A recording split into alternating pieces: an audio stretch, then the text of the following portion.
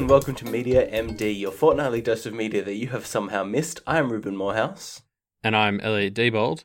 And it is good to be back this fortnight, Elliot. We are talking about Apocalypto, which we talked about it last, when you prescribed it last fortnight. I really was quite apprehensive about it. Like, the Mel Gibson connection, it's very, very much put me in the mood of like, oh, I have to watch this thing. But I had relatively low expectations, and it definitely blew them out of the water. I quite enjoyed this movie.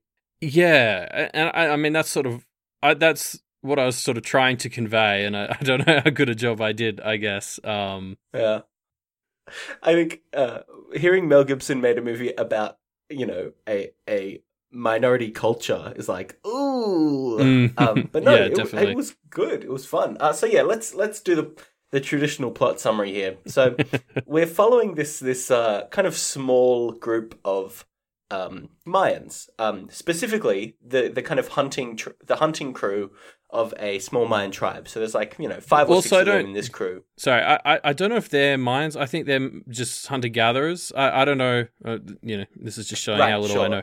Yeah, that's fair. But it's a hunter gatherer tribe living in the forests. Yes. The forests of kind of Central America. Yeah. So we specifically follow a character called Jaguar Paw, who is the son of maybe the chief of the village, maybe just the leaders of the hunters. I was a little unsure. But we basically follow him as he becomes foretold to bring about the end of Mayan civilization and welcome the invading Spanish. But that's not really what the plot is. The plot is his village gets raided by this group of these folks are definitely Mayans.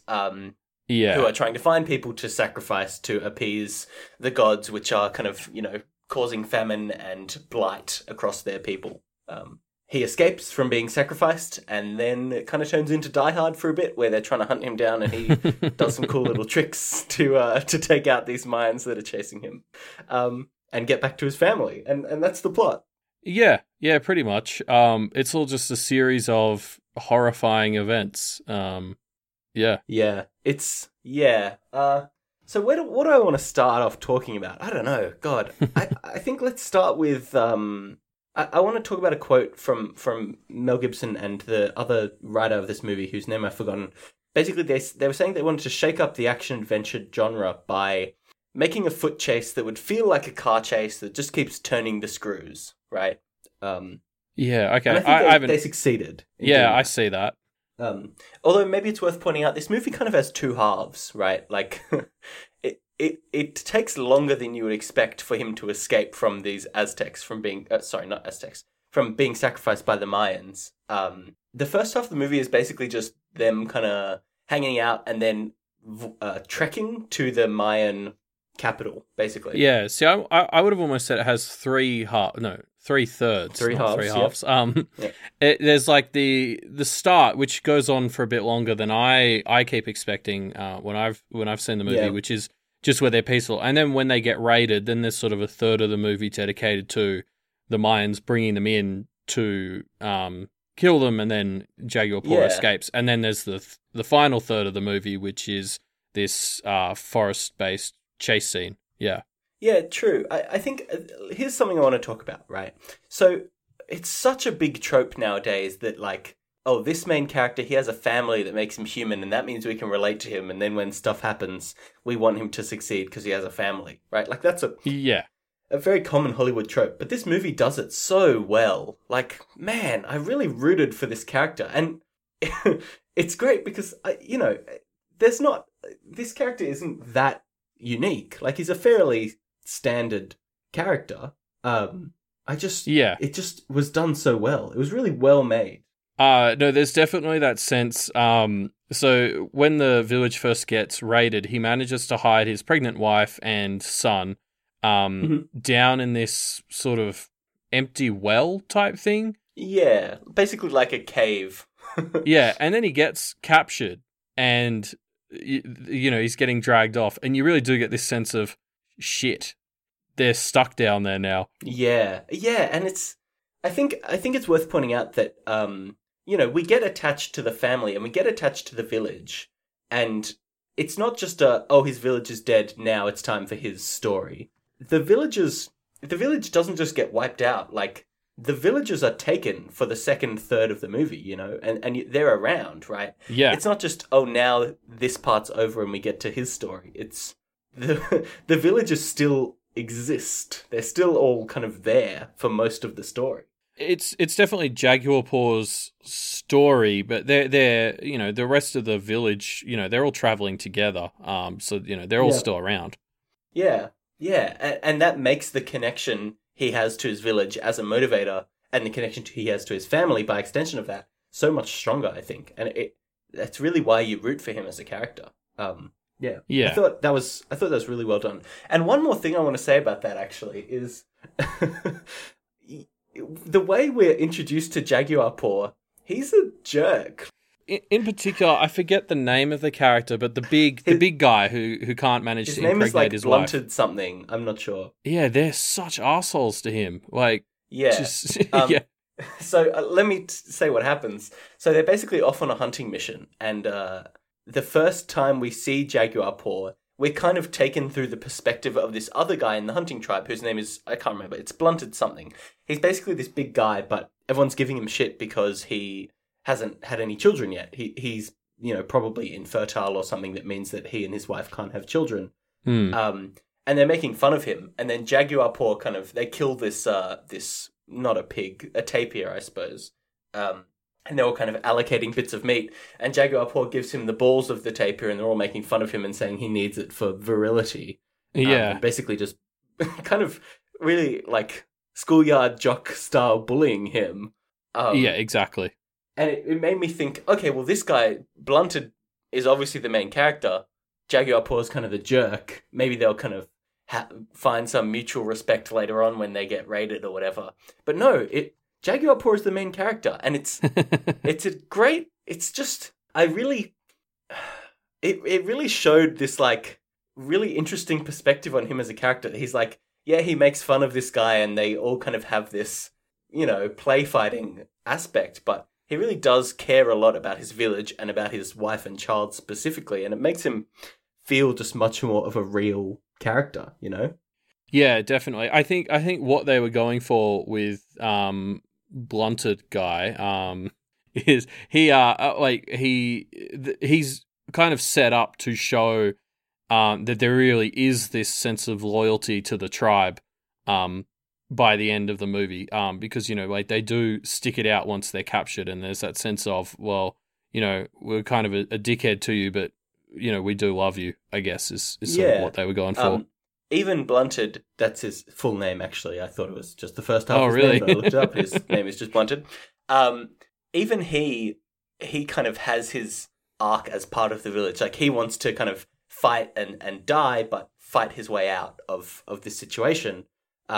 We don't end up seeing the resolution of any of the arcs for these other villagers, though, because Jaguar Paw he runs away. He's kind of chased off. And that's kind of the end of that. We don't really see what happens to them. Yeah. Presumably they all die. Really? Yes, it's kind of... Well, maybe, because the majority of the people that were going to kill them have just run off to chase chase Jaguar Paw. So who knows? Yeah. They may have been left with a small number of guards they could overpower or something.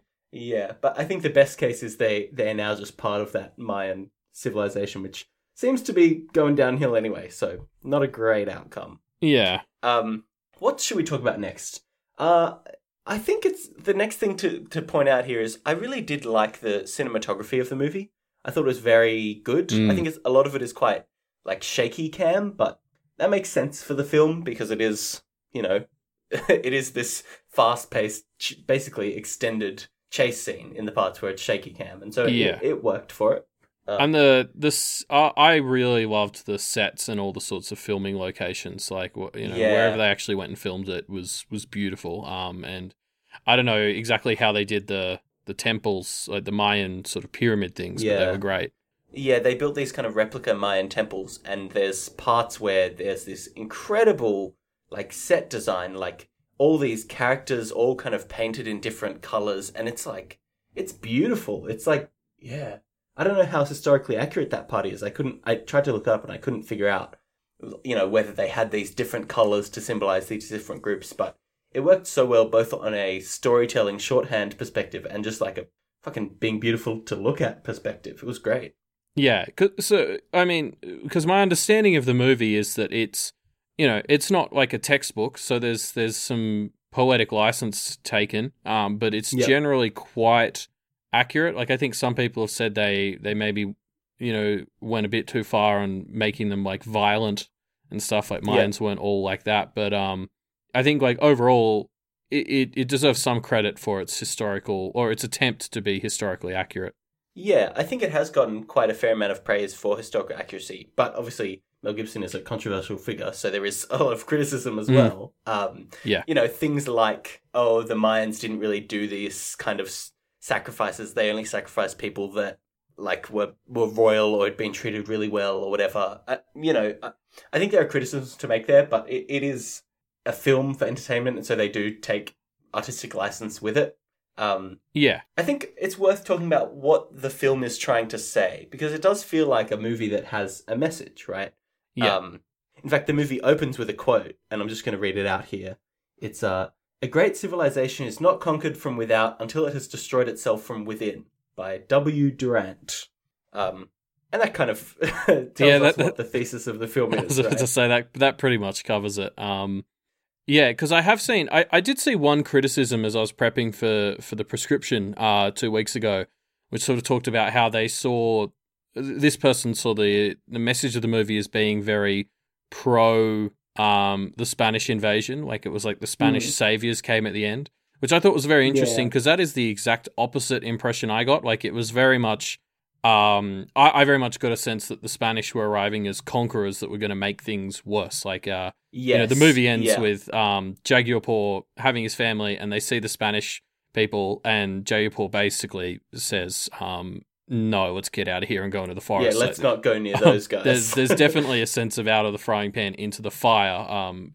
That I got at least. I would echo that sentiment. I think I saw the same criticism, and it's kind of framed, the criticizer framed it as, hey, the Mayans are savages and now the Spanish are here to cleanse them. But, that's not really the impression you get, right? Like, it certainly wasn't the one I got.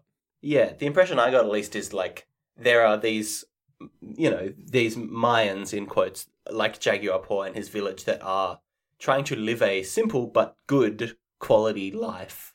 But because of kind of infighting of these people, the empire has waned, and that means that it's going to be basically destroyed. And so all those ways of life are going to be lost. But I think I was kind of surprised by the, I guess, almost environmental message that the movie seemed to have at times. So when they get to the Mayan city, basically we see a lot of poverty, sickness, and slavery. And it's kind of, to me, it was indicating at least, hey, these are the societal issues that are causing this civilization to go bad, right? Yeah. So I was researching. So in the film, there's this kind of class of people that are all covered in white dust that are like painting a new temple, basically. And so I was researching it and found about this like theory that a historian put forward that this kind of cement basically messed with the Mayan ecosystem because it takes so many trees to chop down. Therefore, they don't have good land or to make fertilizer for their farming. Therefore, they all get sick and hungry. And basically, it kind of paints this message that, like, decadence and anti-environmentalism destroys civilizations, which I thought was a interesting, point for the film to be making. Yeah. I don't think it's one of the primary films of the primary goals of the film. But it's definitely there. I definitely got a little bit of that impression too. The Mayan culture is built up as something that is, has grown well beyond its means and is not taking care of its land. Like all the, and that really comes to a head when there's the like pit of bodies that Jaguar falls in. That's just like outside the city. It gives you that sense of like these people are very out of touch with the land. Yeah, and it's very like like anti-classist as well. Like, oh yeah, definitely. There's definitely the poor, then there's the ruling elite, and the movie seems to very much be saying, hey, this is not a good way for society to function, which seems very on point criticism for 2006 that I wouldn't have expected from Mel Gibson, I suppose. Yeah. It really is an interesting movie. It's a movie that defies expectations in a bunch of ways. But I really enjoyed it.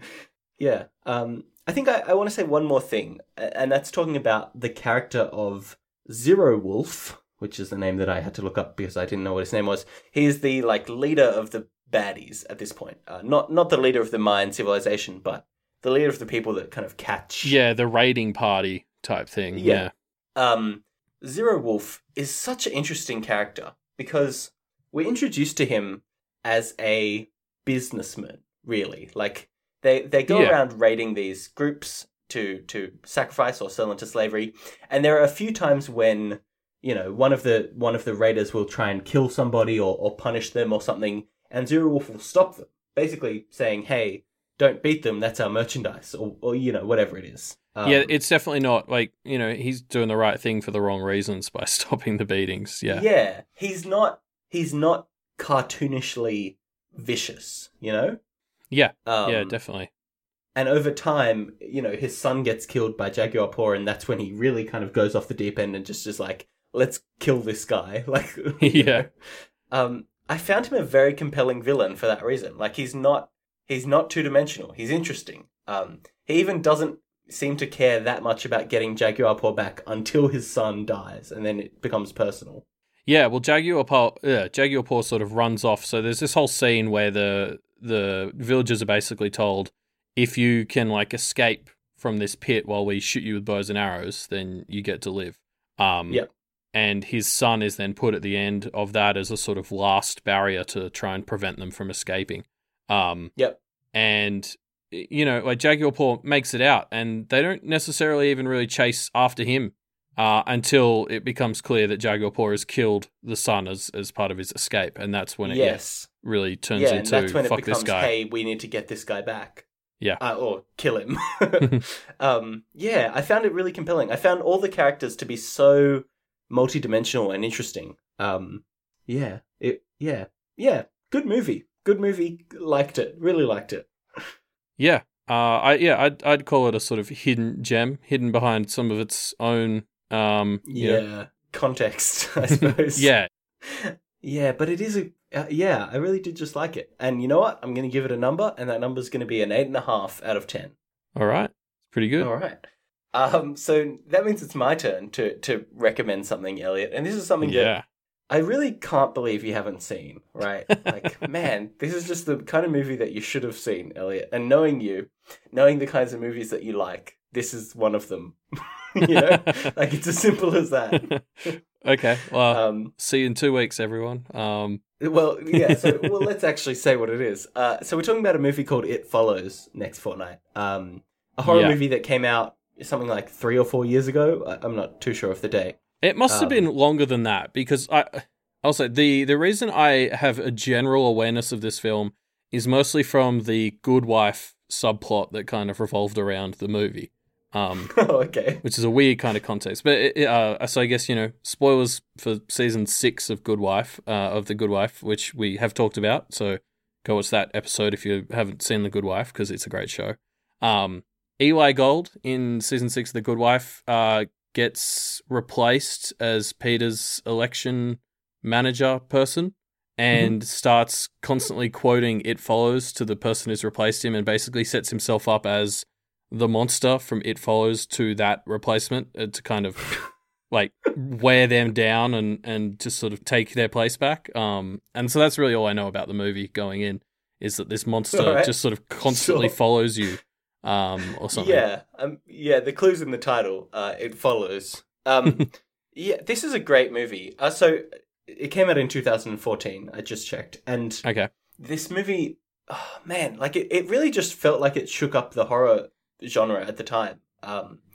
It's so original, it's so different. In the sense that the first 20 or 30 minutes of this movie is just kind of following a girl in a small town and just kind of her life. And it's really compelling. Like, it defies a lot of conventions in that way. Okay.